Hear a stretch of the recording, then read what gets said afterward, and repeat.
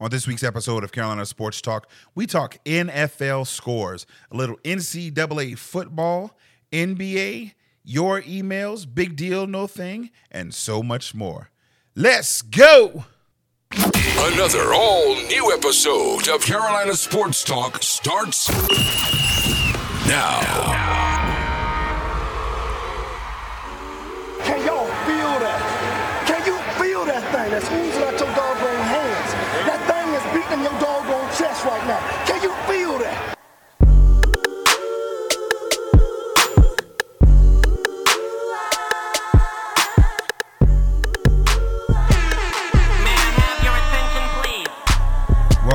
Welcome back to another episode of Carolina Sports Talk.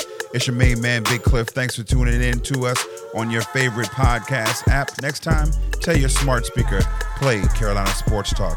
Make sure you check us out on Instagram and Facebook at Carolina Sports Talk, or you can hit us up on the Carolina Sports Talk line, Cliff at carolinasportstalk.net. We got a jam-packed episode for you guys this week, so without further ado, we're going to jump straight into it. Welcome back, as always, my main man and yours, DJ Highstar in the building. What's good with you, bro? What's up? What's happening? What's happening, everybody out there in sports world? My dog. How your weekend been, man? Shoot, everything was everything. It's like just a post-holiday weekend. Trying to wrap up some Christmas shopping and stuff like that. Okay, you got an extra long applause today, man. The people really must have missed you, dog. So you already finished your Christmas shopping. You locked and loaded, got everything good to go already. No. Just got it started. Right. All right, that's a mix.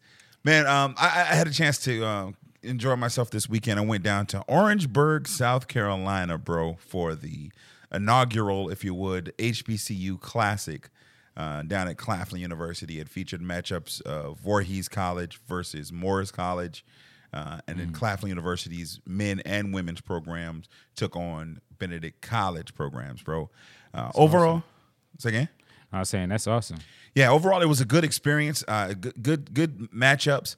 The interesting and the most interesting portion, if you would, of the weekend or of the games that were there were a matchup of Voorhees and Morris, more specifically of the starting point guards for each team.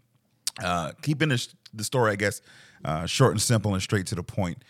Morris's point guard was giving Voorhees' guard everything he could handle offensively and kind of really giving him a little fits on the defensive side when all of a sudden the guard for Voorhees decided he was going to tell him, hey, you better ask about me, dog. You better ask who I am, until to the point where these two start beefing back and forth. The referee stops the game. Already there's not a whole bunch of folks in there. I guess it was a holiday weekend or whatever it may have been, but you could hear every word that was being said on the court. The referee stops the game while they're at the free throw line and says, fellas, what is the problem? And Morris's guard just goes, it's him. Apparently he's a big deal or he's somebody and he won't stop telling me. And so everybody in the gym at this point is laughing. Buddy's feeling some kind of way from Voorhees till he gets back down on the other end and says, yo, I'm like that. You better Google me. So naturally, being who I am, Big Cliff being the sport historian that I am, I go to Google Buddy. And that's when I find out that he has been dismissed from 3 previous teams and is now on his 4th team, with the most severe incident being one where he first spit on and then physically attacked a fan after a loss at his first program. So the moral of this story is when somebody tells you this, they about that life, and to Google them, you might want to take that time to Google him. That's wild. And find out what they got going on. So this guy, it ended up the matchup ended up in an injury with the guard from Voorhees actually sustaining what looked to be a torn ACL during the time. So we wish him a speedy recovery. And next year, when you guys see the Classic come through, make sure you go out and show some support for the HBCU Classic held over at Claflin University. As some on social media would coin it, the first annual. First ever annual. Yeah, but like I said, it was dope experience, and shout out to the HBCUs and especially our alma mater, Claflin University. But one more thing about it, I did see, I think it was Saturday morning or Sunday morning, they had a brunch with some NBA moms. So I think Shaquille O'Neal's mom was out there. I know for a fact John Morant's mom was out there. I can't remember who else's mother, but NBA moms were out there. So that was pretty neat. And I guess they had a brunch for them or something like that. Yeah, definitely. It was a whole weekend. I only took part in the actual basketball games, but they did have the whole weekend, and that was a good highlight. So shout out to them. We'll talk a little bit more about some HBCU football a little bit later in the show, but at this time, let's jump into our NFL and give you the scores from the weekend.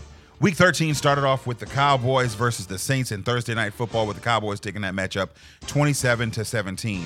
Next up, the Colts against the Texans. The Colts blanked them 31-0. Lions over the Vikings 29-27, getting their first victory of the season. The Dolphins take care of business against the Giants 20-9. Buccaneers over the Falcons 30-17. Tom Brady has never lost, now improving his record to 10-0 against the Falcons. The Eagles over the Jets 33-18. Cardinals over the Bears 33-22. The Chargers are surging back into the winning fashion, 41-22 over the Bengals in the battle of the first-round rookie quarterbacks, or second-year quarterbacks, rather. The Jaguars fell to the Rams 37-7. The Washington football team still winning 17-15 over the Raiders. Steelers to take a victory 20-19 over the Ravens in a last-second play.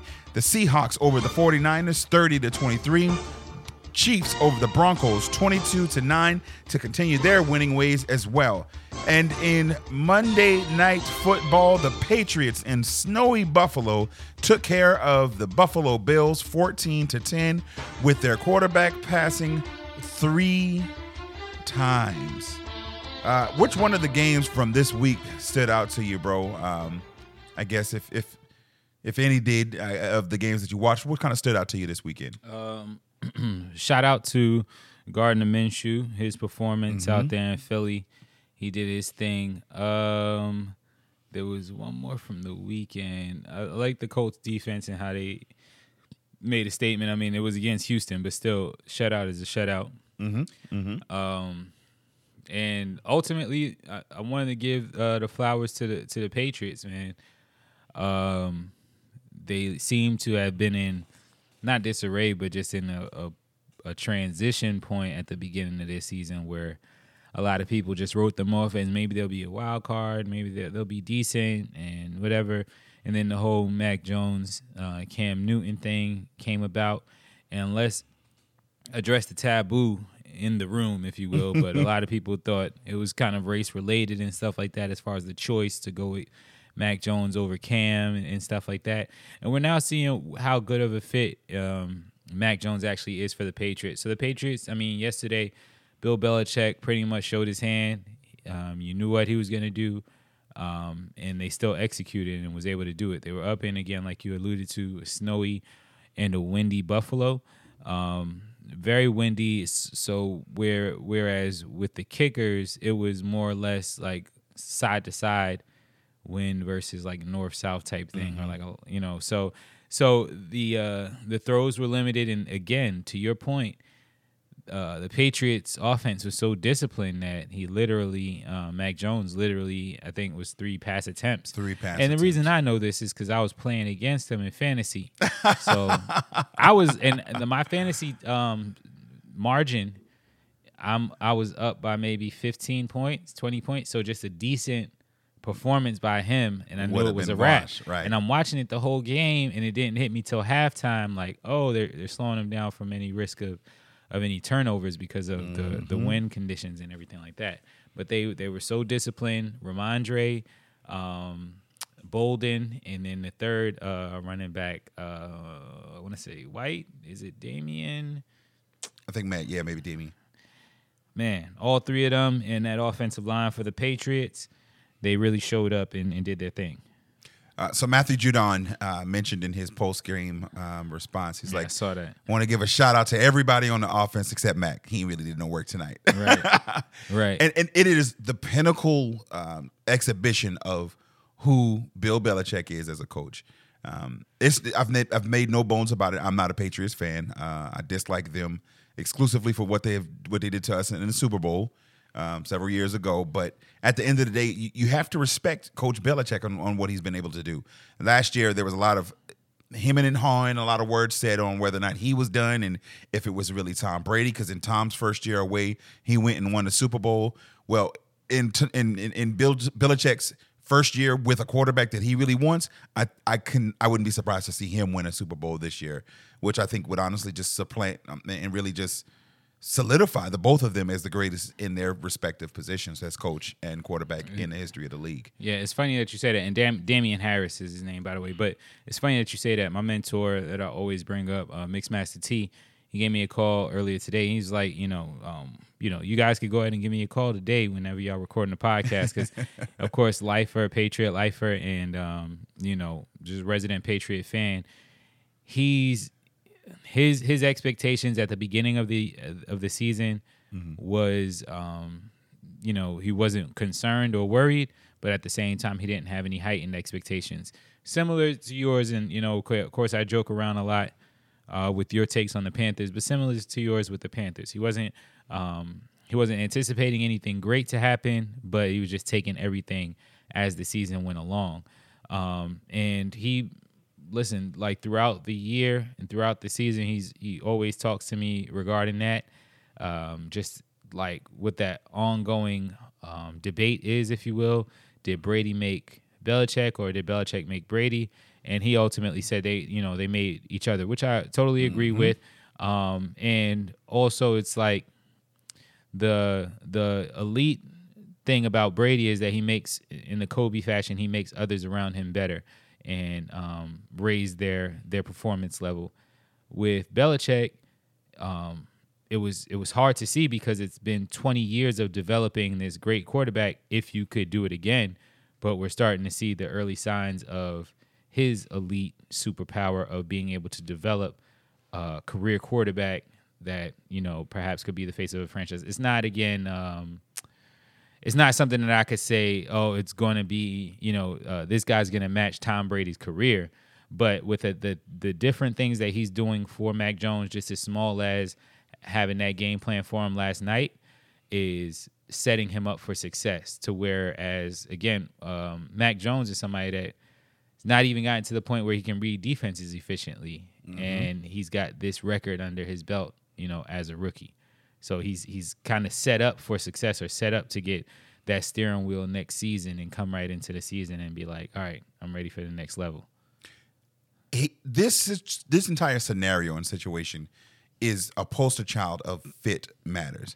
With where, and we've said it before on several episodes, with where Mac Jones came from and the coach that he had before in Nick Saban, and the environment that he was in down in Alabama, he was positioned perfectly to be the Patriots quarterback. At this point in his career, when in comparison to where Tom Brady was at the same point, as let's say as a rookie, he is a bit far ahead. Now, again, that's not to say that he's going to be that much better than Tom Brady, but you consider that system where their similarities are designed and primed to shine, he is that much better, and that's why it is such a more seamless transition. This is what they would have wanted last year, going straight from Brady into this type of player. And then we know with COVID and even with Cam being there, the things were a little bit different. But this is what they were looking forward to. And honestly, it's back to winning like normal there. As you mentioned, shout out to Patriot Patty too. I was just going to say what you said with Mixmaster T. Patriot Patty had the same similar. Okay, well, we'll see what it is. We're excited just to be headed in the right direction at the early year, and then they realize, wait, no, we're back to us again, just that quick. Like this one, I think is going to mean more to them as Patriots fans. Just getting the impression from them and all of the Patriots fans that I've spoken to, this one would mean more to them because when Tom Brady left, there was an expectation of, okay, what next? And then when they didn't do anything last year, it was the understanding, well, this is who we are. This is where we're going to be doing moving forward. So I think this one would mean a lot to them, if not more than some of the other ones, having had that realization that we are good, now we're not, but wait, we are again. And so kind of it's interesting to see, and we're definitely looking and keeping our eyes on the New England Patriots. While still in the AFC, one other game that stood out to me from this week was the Ravens-Steelers game. That was one of the better games, not just of the week, but of the year to me. It was a hard-fought game literally all the way down to the final play. I'm not sure if you got a chance to catch the game, but in the final play, the Ravens had just driven down the field. They had about 40 seconds left on the clock, scored, and rather than kick the field goal to tie the game, they decided to go for two. In a big rivalry game like that, I don't hate that decision to be able to say, hey, we're here in Pittsburgh. We've been fighting all game. We've just lost our third starting cornerback for the season. We don't even want to play with this. Let's go ahead and go. And if it wasn't for an errant throw with T.J. Watt being who he is, causing Lamar to throw the ball just a little bit earlier than he would have to his tight end, it corralled off of his fingertips and fell incomplete, losing the game. I don't hate the choice. What about you, bro? Are you a proponent of going for it just to go ahead and win the game in that type of situation? Yeah, I mean, again, you said the key word situation. So when you take into account all the elements and stuff like that, there's nothing sweeter than seeing Boston, a Red Sox-Yankees game end on a walk-off home run, or a UNC-Duke game ending a game-winning buzzer beater. So yeah, I totally agree with that. With that decision, a lot of times you kind of sending a wave through the rest of your team when you make a decision like that. Like, no, this is who we are. We're gonna go ahead and take the win. We're not gonna pray that it's handed to us or anything like that. Yeah, absolutely. Now, I know there are some coaches, and it seems to be more of a trend in all sports. It started heavily in baseball, and it's moved and made its way into football. Not some how much it is in basketball, but the analytics. And what do the numbers say? What do the percentages say? Looking at PFT, Pro Football Talk's analytical side of it, they said that they had a 19% chance higher to win the game had they just kicked that extra point and tied it. But again, with their defense playing the way that they had been, and even though the Steelers weren't lighting it up, they had lost that corner. I don't see not making that call just to go ahead and win the game. And again, if Lamar Jackson just completes that pass in that instance, you've won the game, and you're getting out of there looking at maintaining the number 1 seed overall in the AFC. And instead, they've now dropped down to the number 3 seed, if I'm not mistaken, in that conference. And so I don't hate it. Hopefully it doesn't come back to bite them back in the butt a little bit later. But overall, some good basketball, good football being played in the NFL. AFC specifically, with the top 6 seeds being separated by 2 games. It's anybody's tournament, knowing that there are 7 seeds this year. Seeding is going to matter with only this first overall seed receiving a bye in the playoffs this year. So I can expect to be seeing some good football and some really big battles moving forward. Any other games that kind of stood out to you that you wanted to mention on the week, or just that Patriots and kind of checking them out was the highlight for you? Yeah, and like I said, Gardner Minshew, he showed up and did his thing in placement of Jalen Hurts. The NFL looks good right now, but that's what I'm saying. The biggest thing that stood out to me was kind of the Patriots separating themselves from the pack. So how many weeks are you away from giving us your Super Bowl pick? You think you kind of got somebody in your mind, AFC, NFC, that you might want to bet down? Probably another 2 weeks or so. Okay. Well, I'll tell you what, you guys, our listeners out there, y'all make sure y'all hit us up on the Carolina Sports Talk line, Cliff at CarolinaSportsTalk.net. We'll give you guys 2 weeks, and the same time that we release our picks for the Super Bowl, we want to hear yours. So shoot us an email, be a part of the show, and let's go ahead and see how good all of our Sportstradamus' status is. As we move forward, we're going to talk a little bit about the NCAA Football Championship weekend. The conference tournament, or the conference championships, were held this weekend, with number 15 Oregon falling to Utah 38-10. Baylor taking care of Oklahoma State 21-16. Louisiana over App State 24-16. Alabama, the new number 1 team in the country, taking care of Georgia in a whopping 41-24 victory. University of Houston, the number 21 team in the country, falls to Cincinnati. Michigan throttles Iowa 42-3. And lastly, Pittsburgh wins the ACC over Wake Forest 45-21. Now, with these games that happened this weekend, Championship Sunday, it rounded us out for the college football playoffs. And the top 4 look like this. Number 1, the University of Alabama. Number 2, Michigan. Number 3, the Georgia Bulldogs. And number 4, Cincinnati. So the matchups with the 1-4, Alabama will be taking on Cincinnati on New Year's Eve, and Michigan and Georgia in that second game. Bruh, with those matchups for the national championship, what team are you favoring heading into the college football playoff? I mean, it's neck and neck between Georgia and Alabama, but I would say Georgia or whatnot. Okay. Yeah, just personal bias reasons, I suppose. Okay. I am a Harbaugh fan, both of John and Jim, but I would love to see Michigan win the national championship this year. And I know being a SEC guy, that's kind of weird.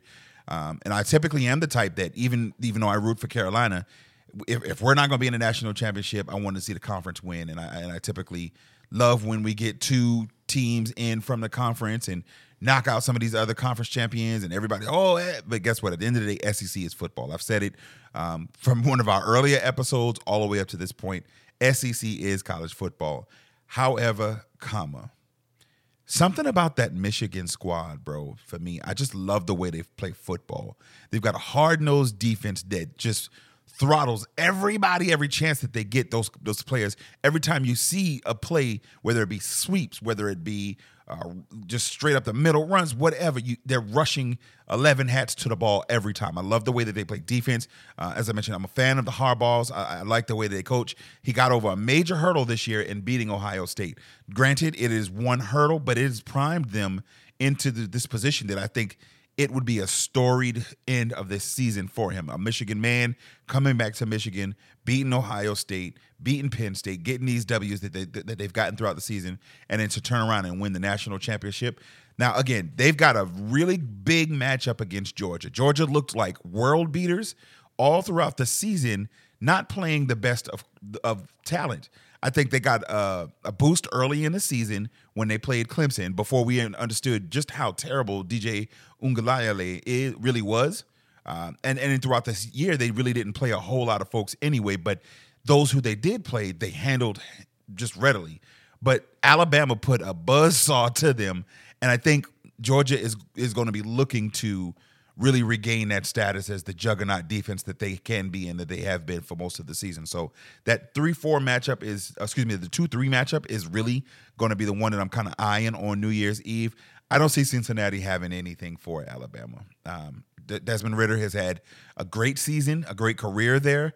He will likely be a top 10 pick in the NFL draft as really the only quarterback prospect in college right now that excites me worth anything. But after watching what Alabama was able to do with that Georgia offense, I don't see him or any of his speedy receivers being able to do anything. So if I've got to select, I'm thinking it's going to be a 1-2 matchup with Alabama and Michigan in the national championship.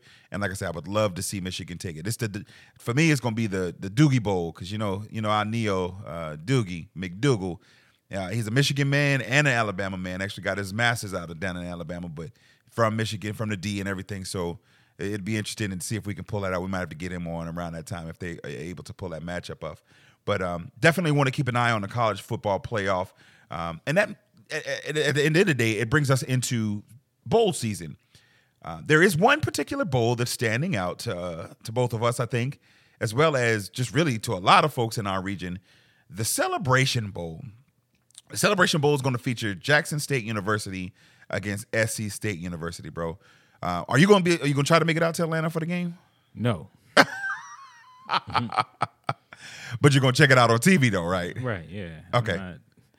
I'm a Claflin Panther, even though I'm very excited, trust me, and we'll talk about it. We'll talk about this plenty, but yeah, I'm a Claflin Panther at heart.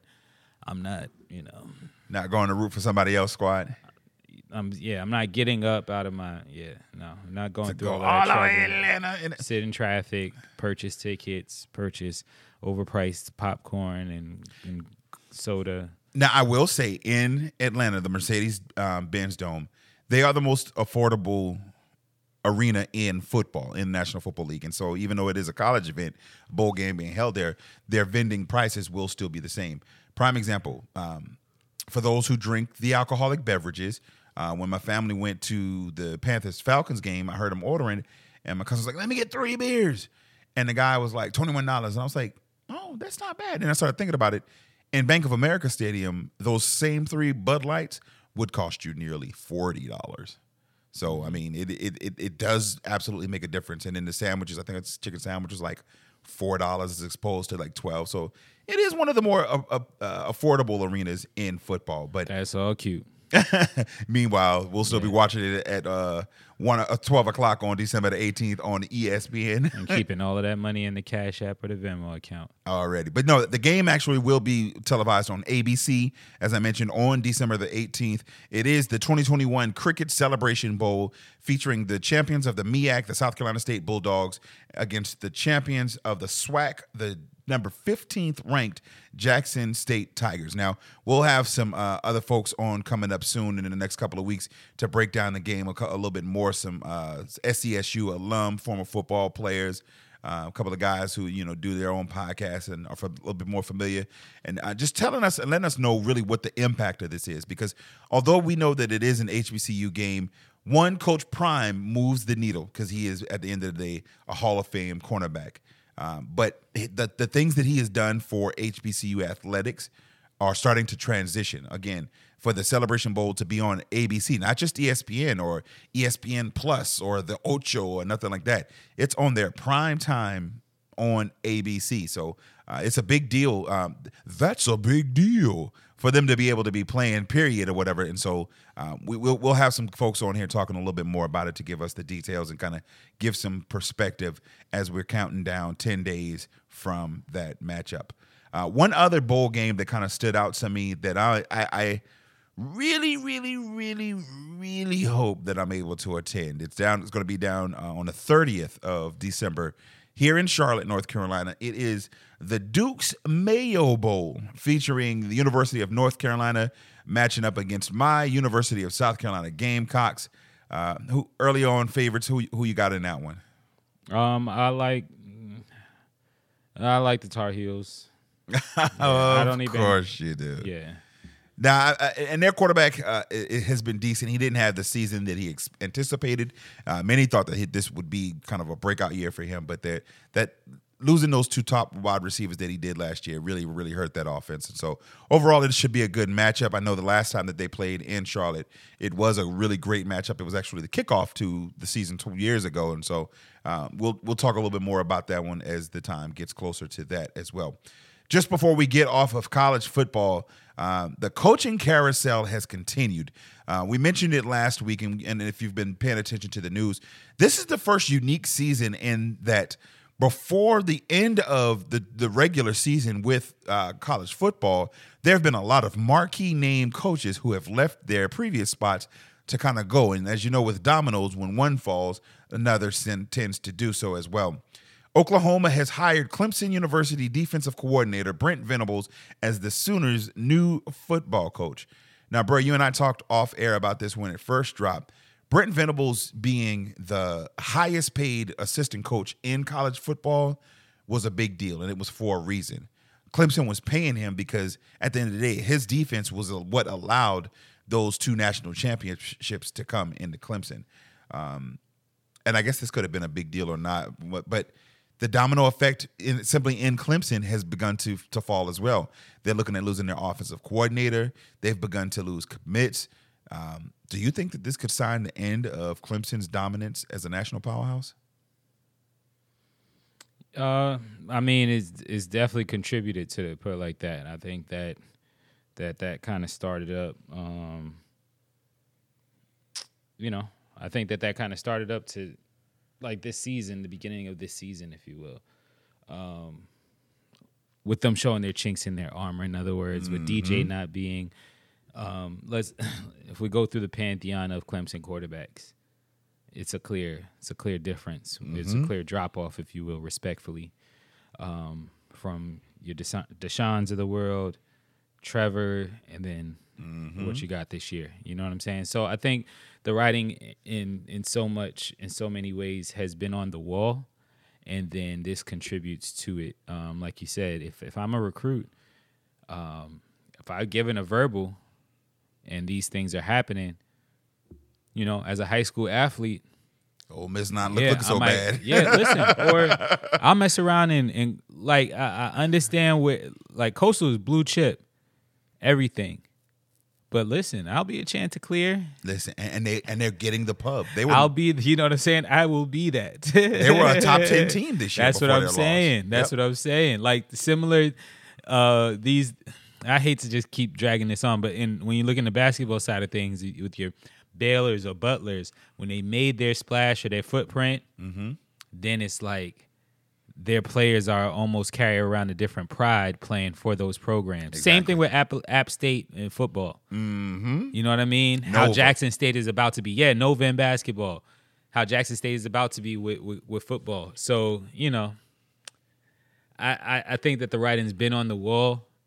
And that this just contributes to, I won't say the end of an era, but the transition. The transition. Because, do you think that Dabo is close to being out? I think, a program like Clemson is similar to somebody like Pittsburgh to me.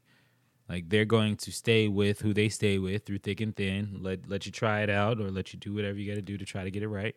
And the only reason that I would say no is because if it appears that the wheels are really about to fall off and they're just going to lose relevance, I think Clemson has the university, and I hate to take it to a much deeper level. Football for that university has caused everything else there to flourish. The institution itself has seen an uptick in enrollment, as happens with any sports, as with anything, anytime a college gets national notoriety, instantly you're going to see an uptick and an increase in enrollment. With them, it got to the point where even behind the scenes, speaking with recruiters that I know from the institution, they started saying, okay, with all of these new applications, we need 14% more black men. So let's start looking at that now and just address these applications. We need this many more Hispanic women. And so they were able to be that much more what's the word I'm looking for? Selective with regards to their admissions based on the notoriety that the football team was having, even without having won the national championship or the span when they won 2 and 4 years. Mm-hmm. Just that notoriety caused that. With the Clemson Exchange, with the agricultural work, everything else was able to get that much more revenue based on the awareness that their football team was getting. Throughout this season, they've not had that. And so around week 4, when the big national media realized, oh, this is a down year for them. Because let's be real, no shade to DJ, but he's not even Taj Boyd. And so with Clemson, like you said, having that record of, we've got national top talent at the quarterback position, this year wasn't that for them. And then now with everything else falling into part, when it starts counting and costing dollars, you can almost guarantee that if they feel like moving Dabo out of the way is going to help them to gain and regain that traction. Well, Dabo, it's been cool, but we're little old Clemson, and you're not here no more. Right.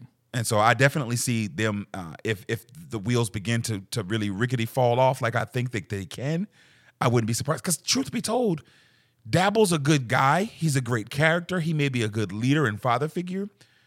But to me, he's never been that great of a coach.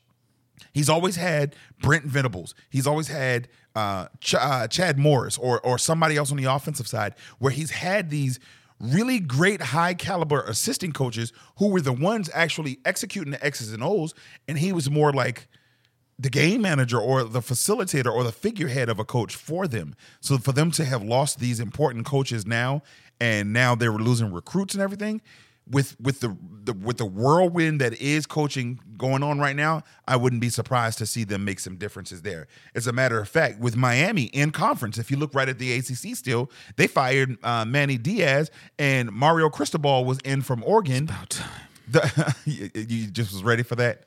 Yeah, we need a change. I mean, they bought some change was brought back to the program, with the defensive chain, and we're passing the chain around, and we're branding our defense. But yeah, no. And I think he's the guy that you want to come after, because as quiet as it's kept. Now, I don't know if you knew about this, but I'm a closet Miami fan. I used to be a hardcore Miami fan as a kid, and then just as I started getting more into depth, but fell away. But anyway. He has brought back the swag and the relevance of that Miami program. I think had he had another 2 years, he could have, built a little bit more. But at the end of the day, they wanted a Miami man there. They wanted somebody, Cristobal having played there, being familiar with this institution and knowing what Miami football was. They want to get it back to the U. They are itching for that.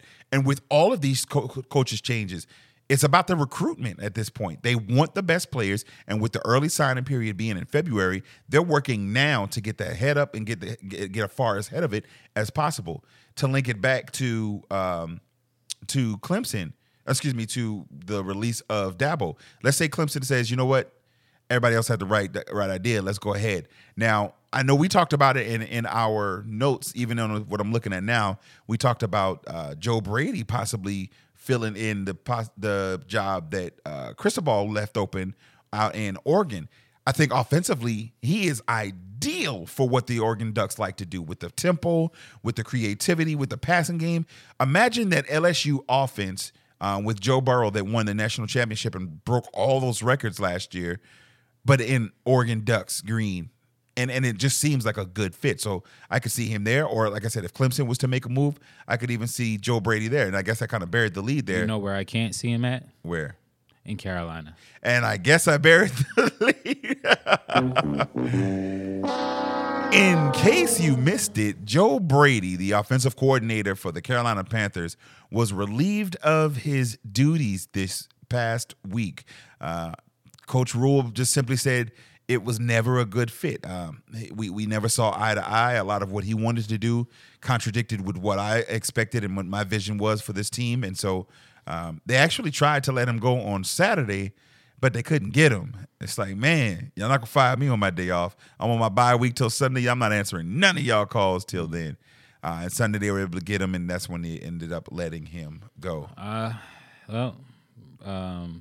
It's like, normally – fully produced, Barstool Sports production or something might have it's so hard to say goodbye in the background right now. Right, but I've literally just looked at the board for it. I do want to give a shout out to you, man, because it wasn't on him; it was more so on McCaffrey. But you still showed us Hubbard. You showed us what inefficiencies we have with Robbie Henderson. So I appreciate you, Joe. You exposed a lot of these cats, the talent and the non-talent that the we lack have. thereof. Yeah. Let me ask you this: Jason Garrett got canned in New York, and I mentioned that he was a scapegoat because ultimately they've not had an offensive line the entire season. And as a result, they've gotten their running back hurt. They've gotten their starting tight end. Every skill level position has experienced a severe injury, all the way to the quarterback with Daniel Jones now out, what looks like for a second consecutive week. So he was a scapegoat, and he was scapegoat. He been the one that took the fall for them, boy. Do you feel that Joe Brady was that here in Carolina also, or do you think that what Coach Rule was really saying is like, yo, we never saw eye to eye, so he wasn't a good fit? Which do you think is more likely, or do you think it's a mix of both? I think it's kind of a mix of both. Honestly, we know the tough game. It's big dollars, and it's high expectations. It's what have you done for me lately league, and it's also a pass the buck league. So you know how that pecking order goes. You know what I mean? Before the GM, it's the head coach. Before the head coach, it's going to be the coordinators. Mm-hmm. You know what I'm saying? So before the coordinators is up there, you might end up cutting a player or two or whatever like that. So it's always that pecking order. And Rule, the same way with the Giants head coach, they both feel probably like, let me show like I'm you know what I'm saying? Proactive. I'm doing something. Or more or less like, it ain't me. Yeah, so...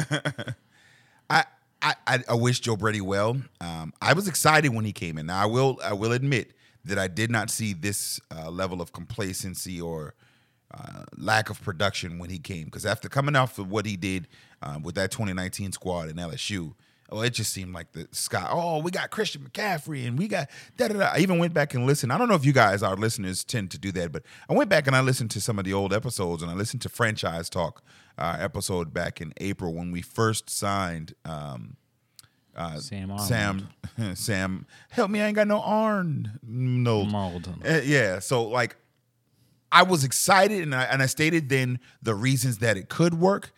But then I also said, if it doesn't, this is what we need to do.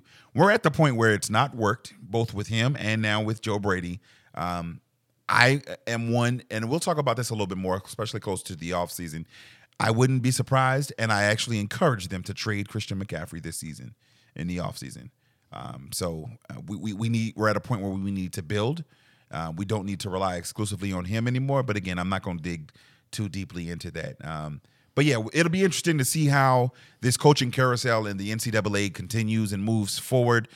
Just as we are going to move forward into show, it's now time for some NBA. So let's get some scores, and then we'll talk a little bit about the games. All right, so let's start off with the 76ers topping the Hornets in overtime, 127-124. The Thunder beat the Pistons 114-103. The Pacers over the Wizards 116-110. The Grizzlies over the Heat 105-90. The Bulls beat the Nuggets 109-97. The Bucks beat the Cavaliers 112-104. The Timberwolves lost to the Hawks 121-110. The Suns beat the Spurs 108-104, and the Warriors continue their winning ways over the Magic 126-95, and the Clippers, closing out the night of basketball, beat the Trailblazers 102-90. So shout out to everybody hooping last night. I'm not sure if you caught any of those games, but shout out to the Warriors and the Suns for continuing their winning ways. Is it a foregone conclusion that those two are colliding in the Western Conference Final, you think now, or somebody's going to make some moves or something? What do you think?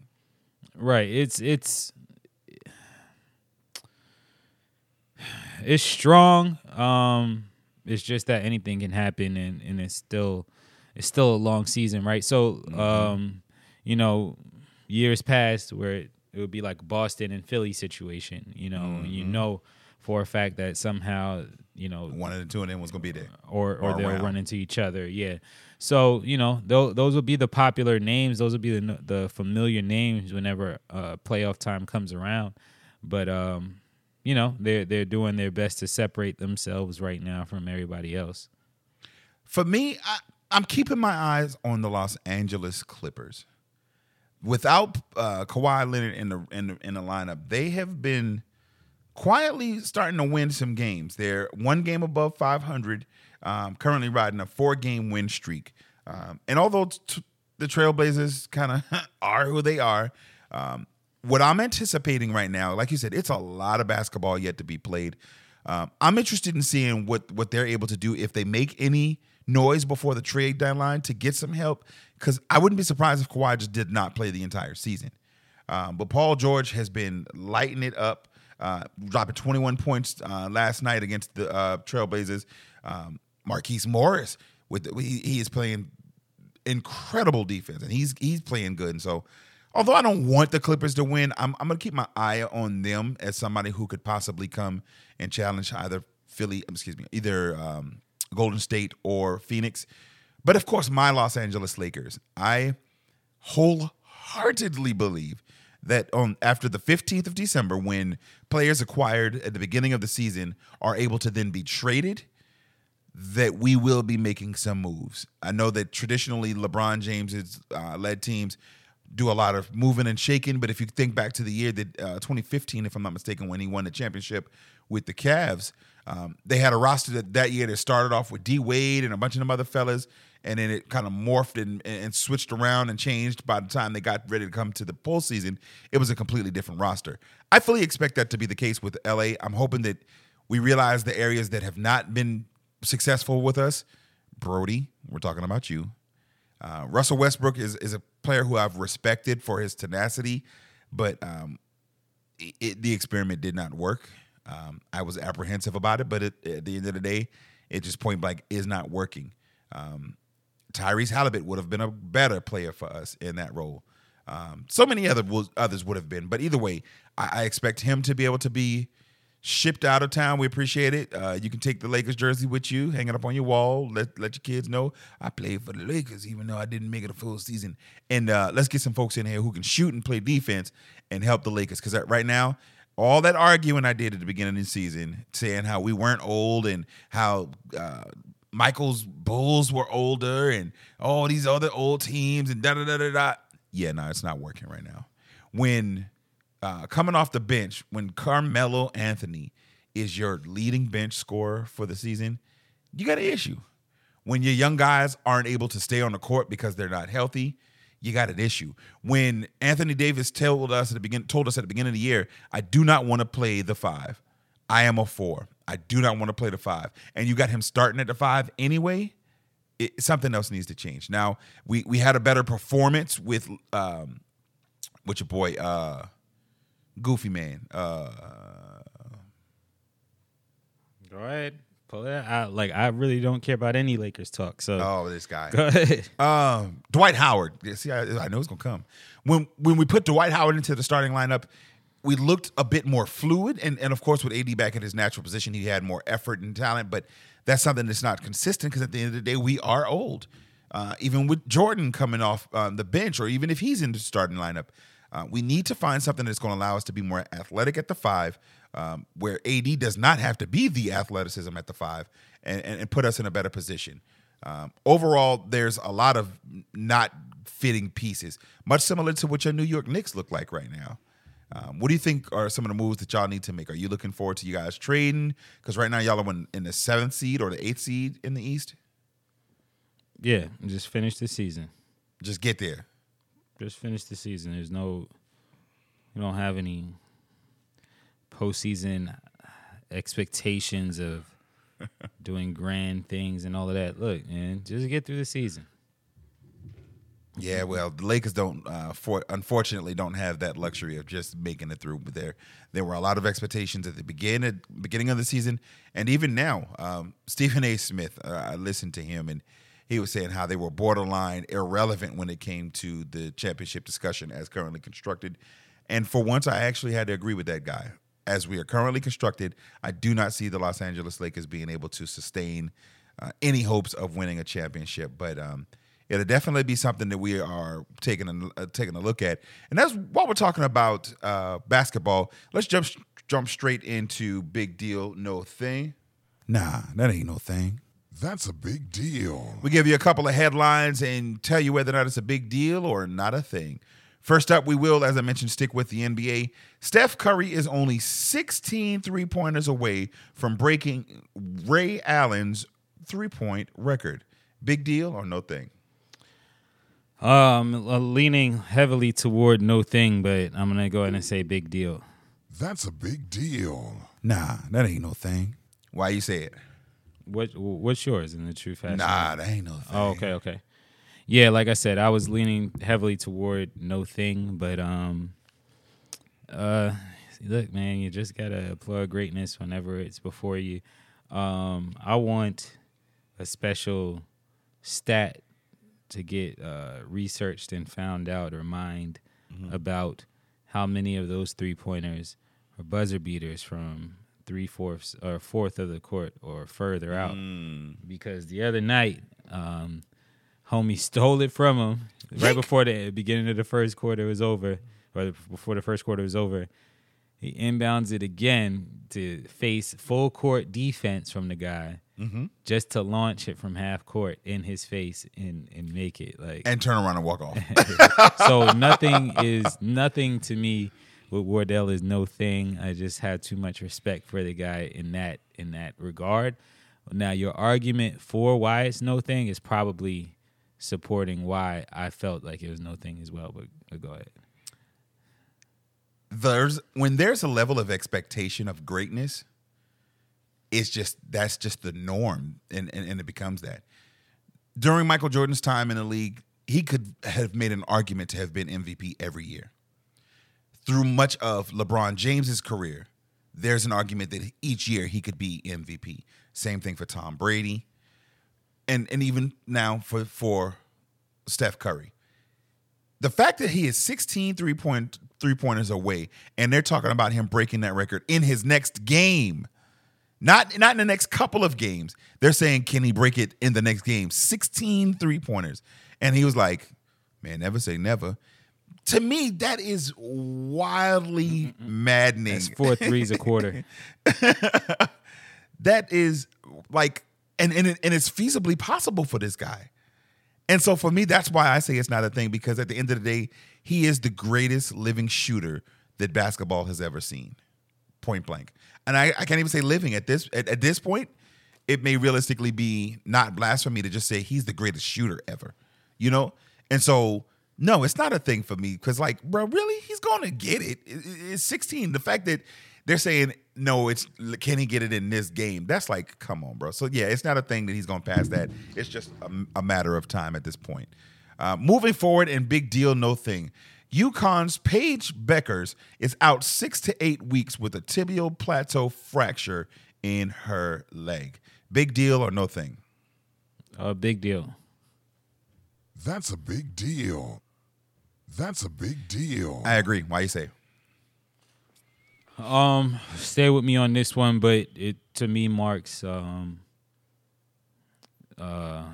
some signs of it being shifting guards whenever it comes to women's college basketball. It was an avoidable thing, and Gino Oriyama of several years back, he's not keeping a Diana Taurasi in at the end of the game like that. He's not keeping certain other players in the game, Amaya in the game at the end, like toward the end, if it's situations like that. But I think, again, it's a situation where he wants to keep his program relevant. I hate to even take the shine off of the young lady. I pray the best for her and a speedy recovery.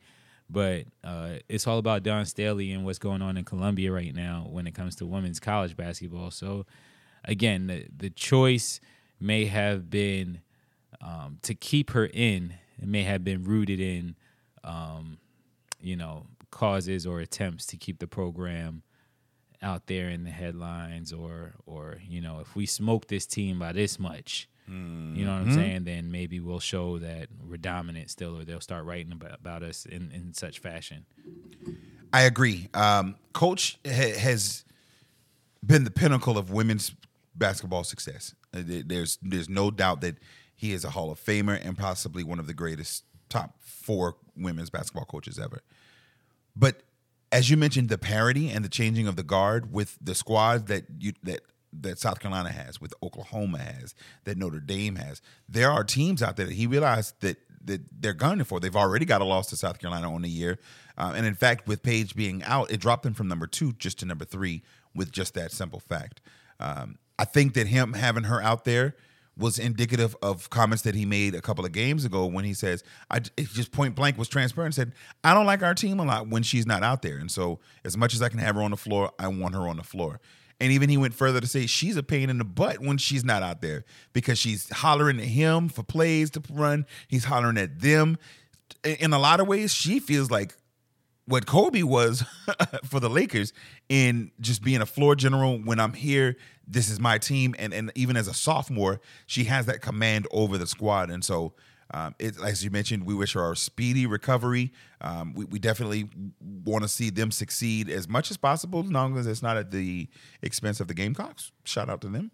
But no, I want her to be better by January, and that I want to say January 30th matchup against the Gamecocks. That's right at the 7.5 week timeline. So it's within the bounds of her being back, because when we beat them, I don't want it being said that, they beat them shorthanded, because although we've already beat them once, there's some who say that the Gamecocks national championship that they won a few years back was invalidated because of the upset Mississippi State had over UConn, and then we beat Mississippi State in the championship.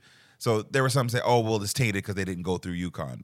You play who's in front of you, but there's still that asterisk there.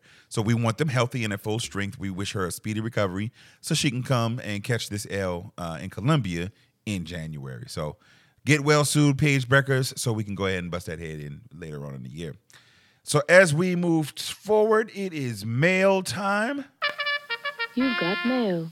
We got a couple of emails up in the box today. The first one says, it comes from our homeboy, friend of the show, Yoshi, over with the Relationship Status podcast. It says, what's up, my man, Cliff and DJ Highstar? First off, I want to say that I'm a huge fan and keep up the good work.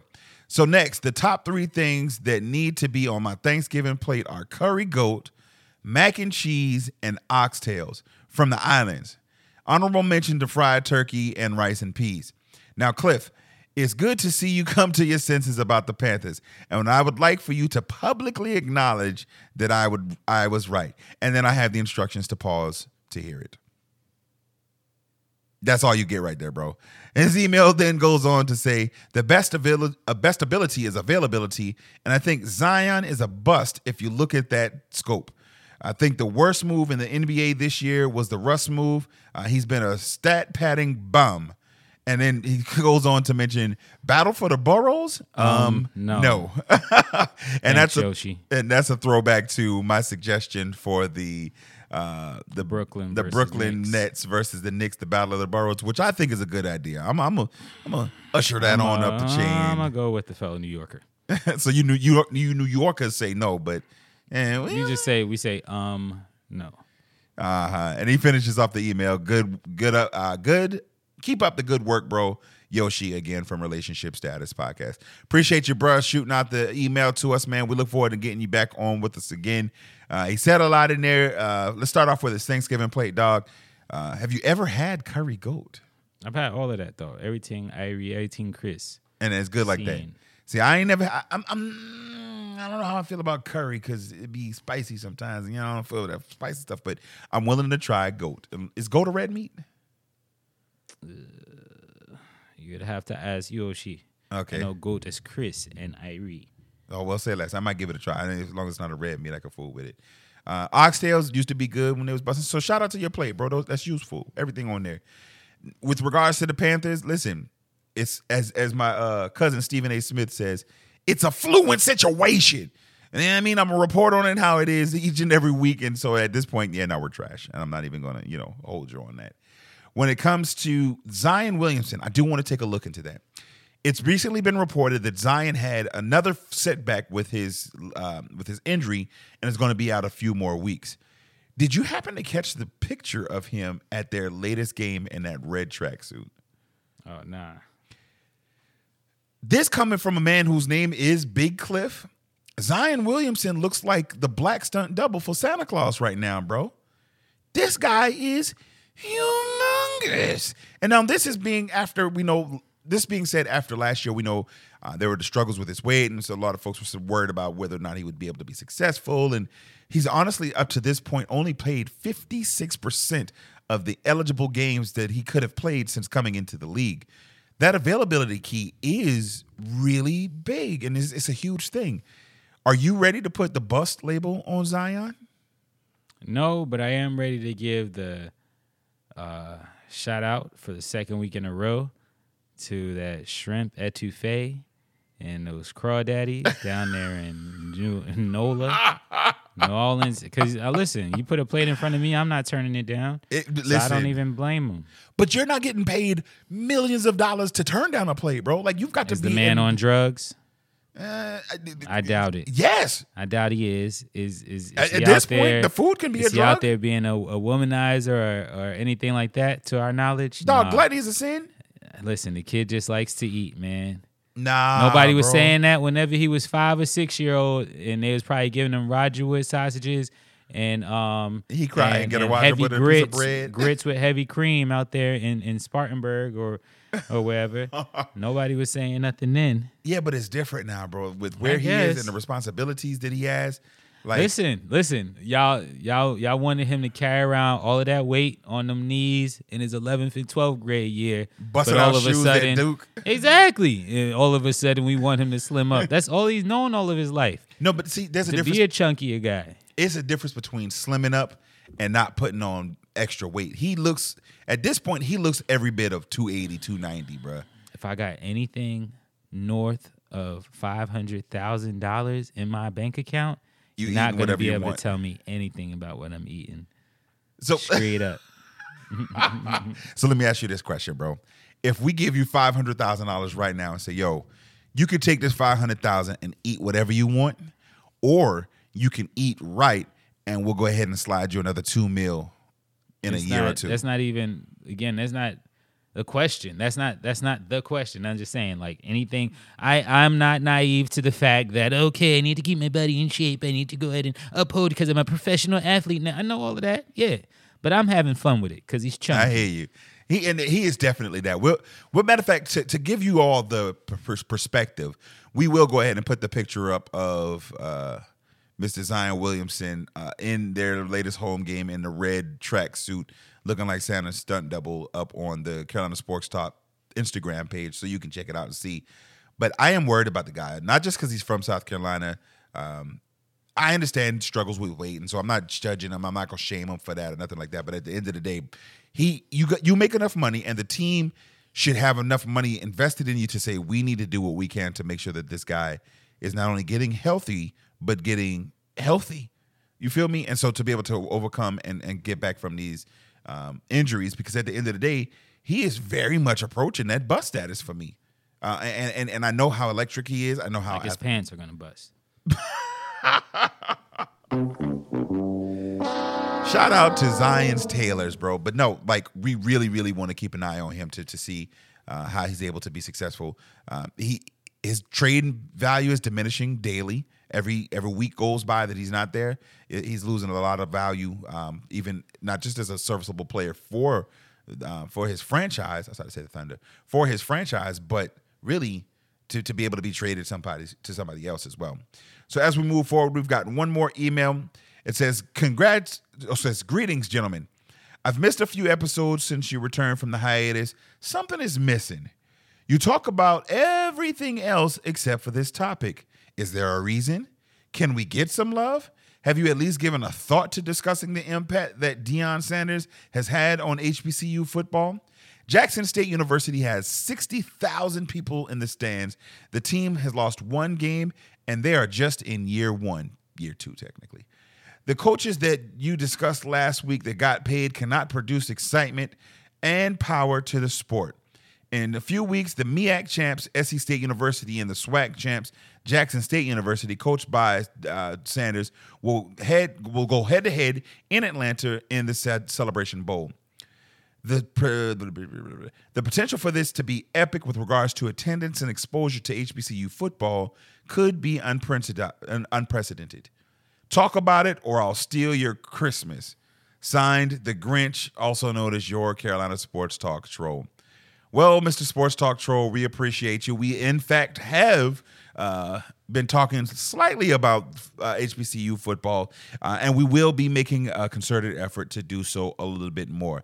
Your opinions matter to us. So if you've got something that you want to hear that we've not yet talked about on the Carolina, hit us up on the Carolina Sports Talk line, Cliff at carolinasportstalk.net, so that we can share those with you. In fact, Mr. Troll, for the next couple of weeks, we will have some folks coming in. I actually hope to have in studio one, as I mentioned earlier, former SCSU football player, one of our good fraternity brothers, who had some unique insight into the program to let us know what their heads are looking like kind of headed into this matchup and what we can expect with that matchup in Atlanta on the 18th. So keep your eyes forward to that and keep your eyes peeled.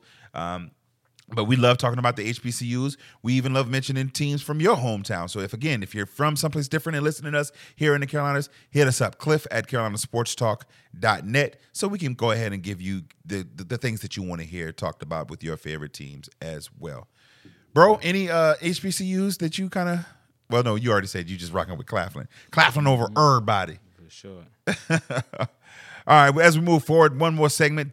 Nothing to do with sports. Now, High Star, there's one that you wanted to talk about. We'll rock with that one first, and then we'll get into the other one. Mm-hmm. Right. I don't have like details regarding what school it was, but high school basketball game ended with the regular handshake line, and one of the younger guys. Never mind, man. I can't say all of the jokes that I want to say, but one of the younger guys.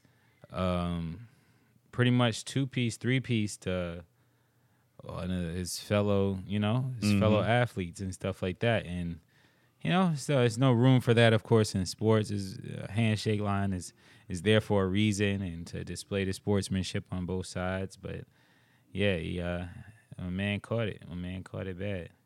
Yeah, and for those of you who may have missed it, there was an Iowa State basketball game, high school game. Player apparently was being antagonized throughout the game. Iowa State, though? Oh, you saying like the high school was in Iowa? Yeah, in the state of Gotcha, Iowa, gotcha. high school. Yeah, the high school player was being antagonized. Didn't like what some of the guys were saying through it. So, and after the team lost, he decided instead of shaking hands, I'm letting loose, and he threw hands instead. He was actually indicted afterwards and was arrested on assault and kicked off of his basketball team. It's unfortunate, man, but these kids today built a little bit different, man. Very. So, y'all, sportsmanship is alive. I did mention to you when we talked off air, even at the Claflin University game with the women's, when they lost to Benedict, they just hit the showers. They were like, yeah, nah, we're good. We're not, all that shaking hands stuff. My initial thought was that, it must be COVID protocols. They're not allowing them to shake hands.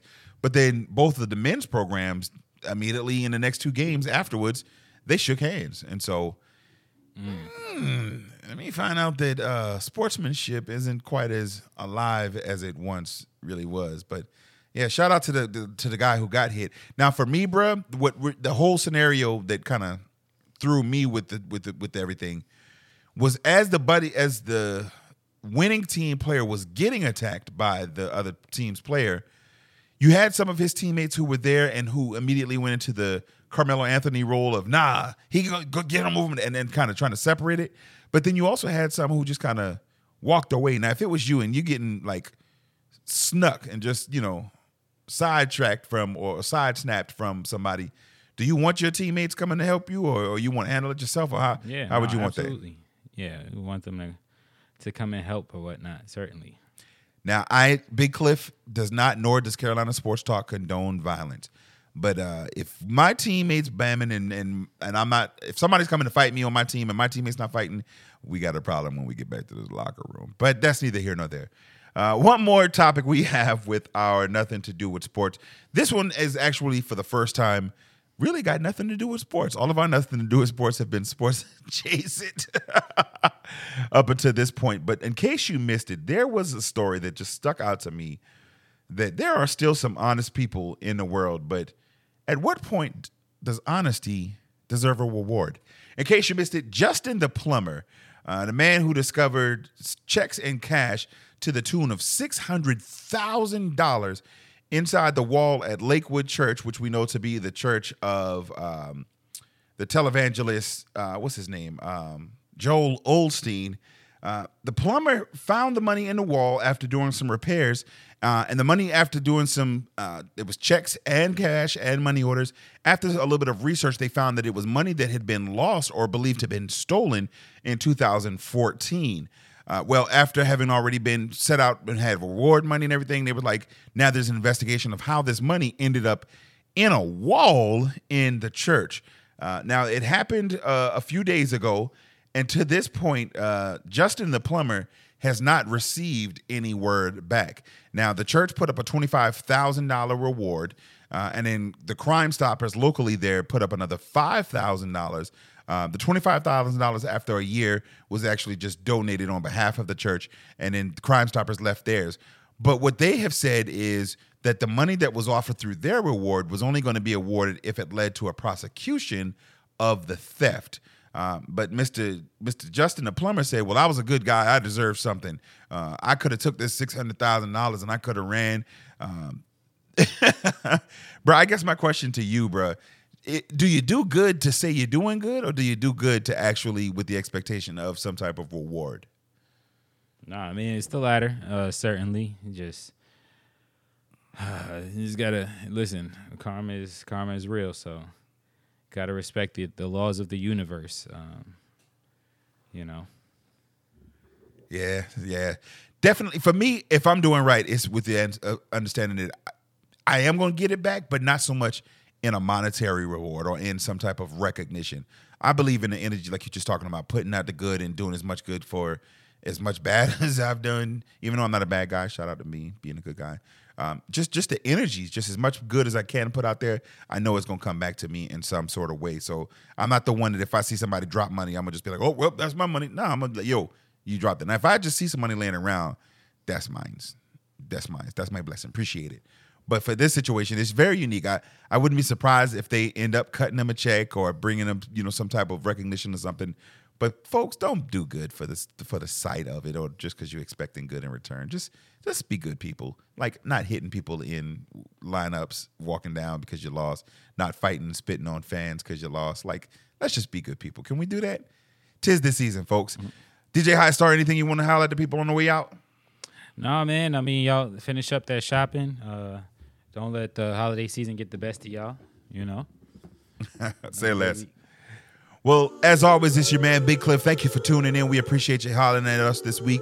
Make sure you check us out next week on your favorite podcast app or tell your smart speaker, play Carolina Sports Talk. You can hit us up on Facebook or Instagram at Carolina Sports Talk, or hit us up on the Carolina Sports Talk line, Cliff at carolinasportstalk.net. Until next week, peace.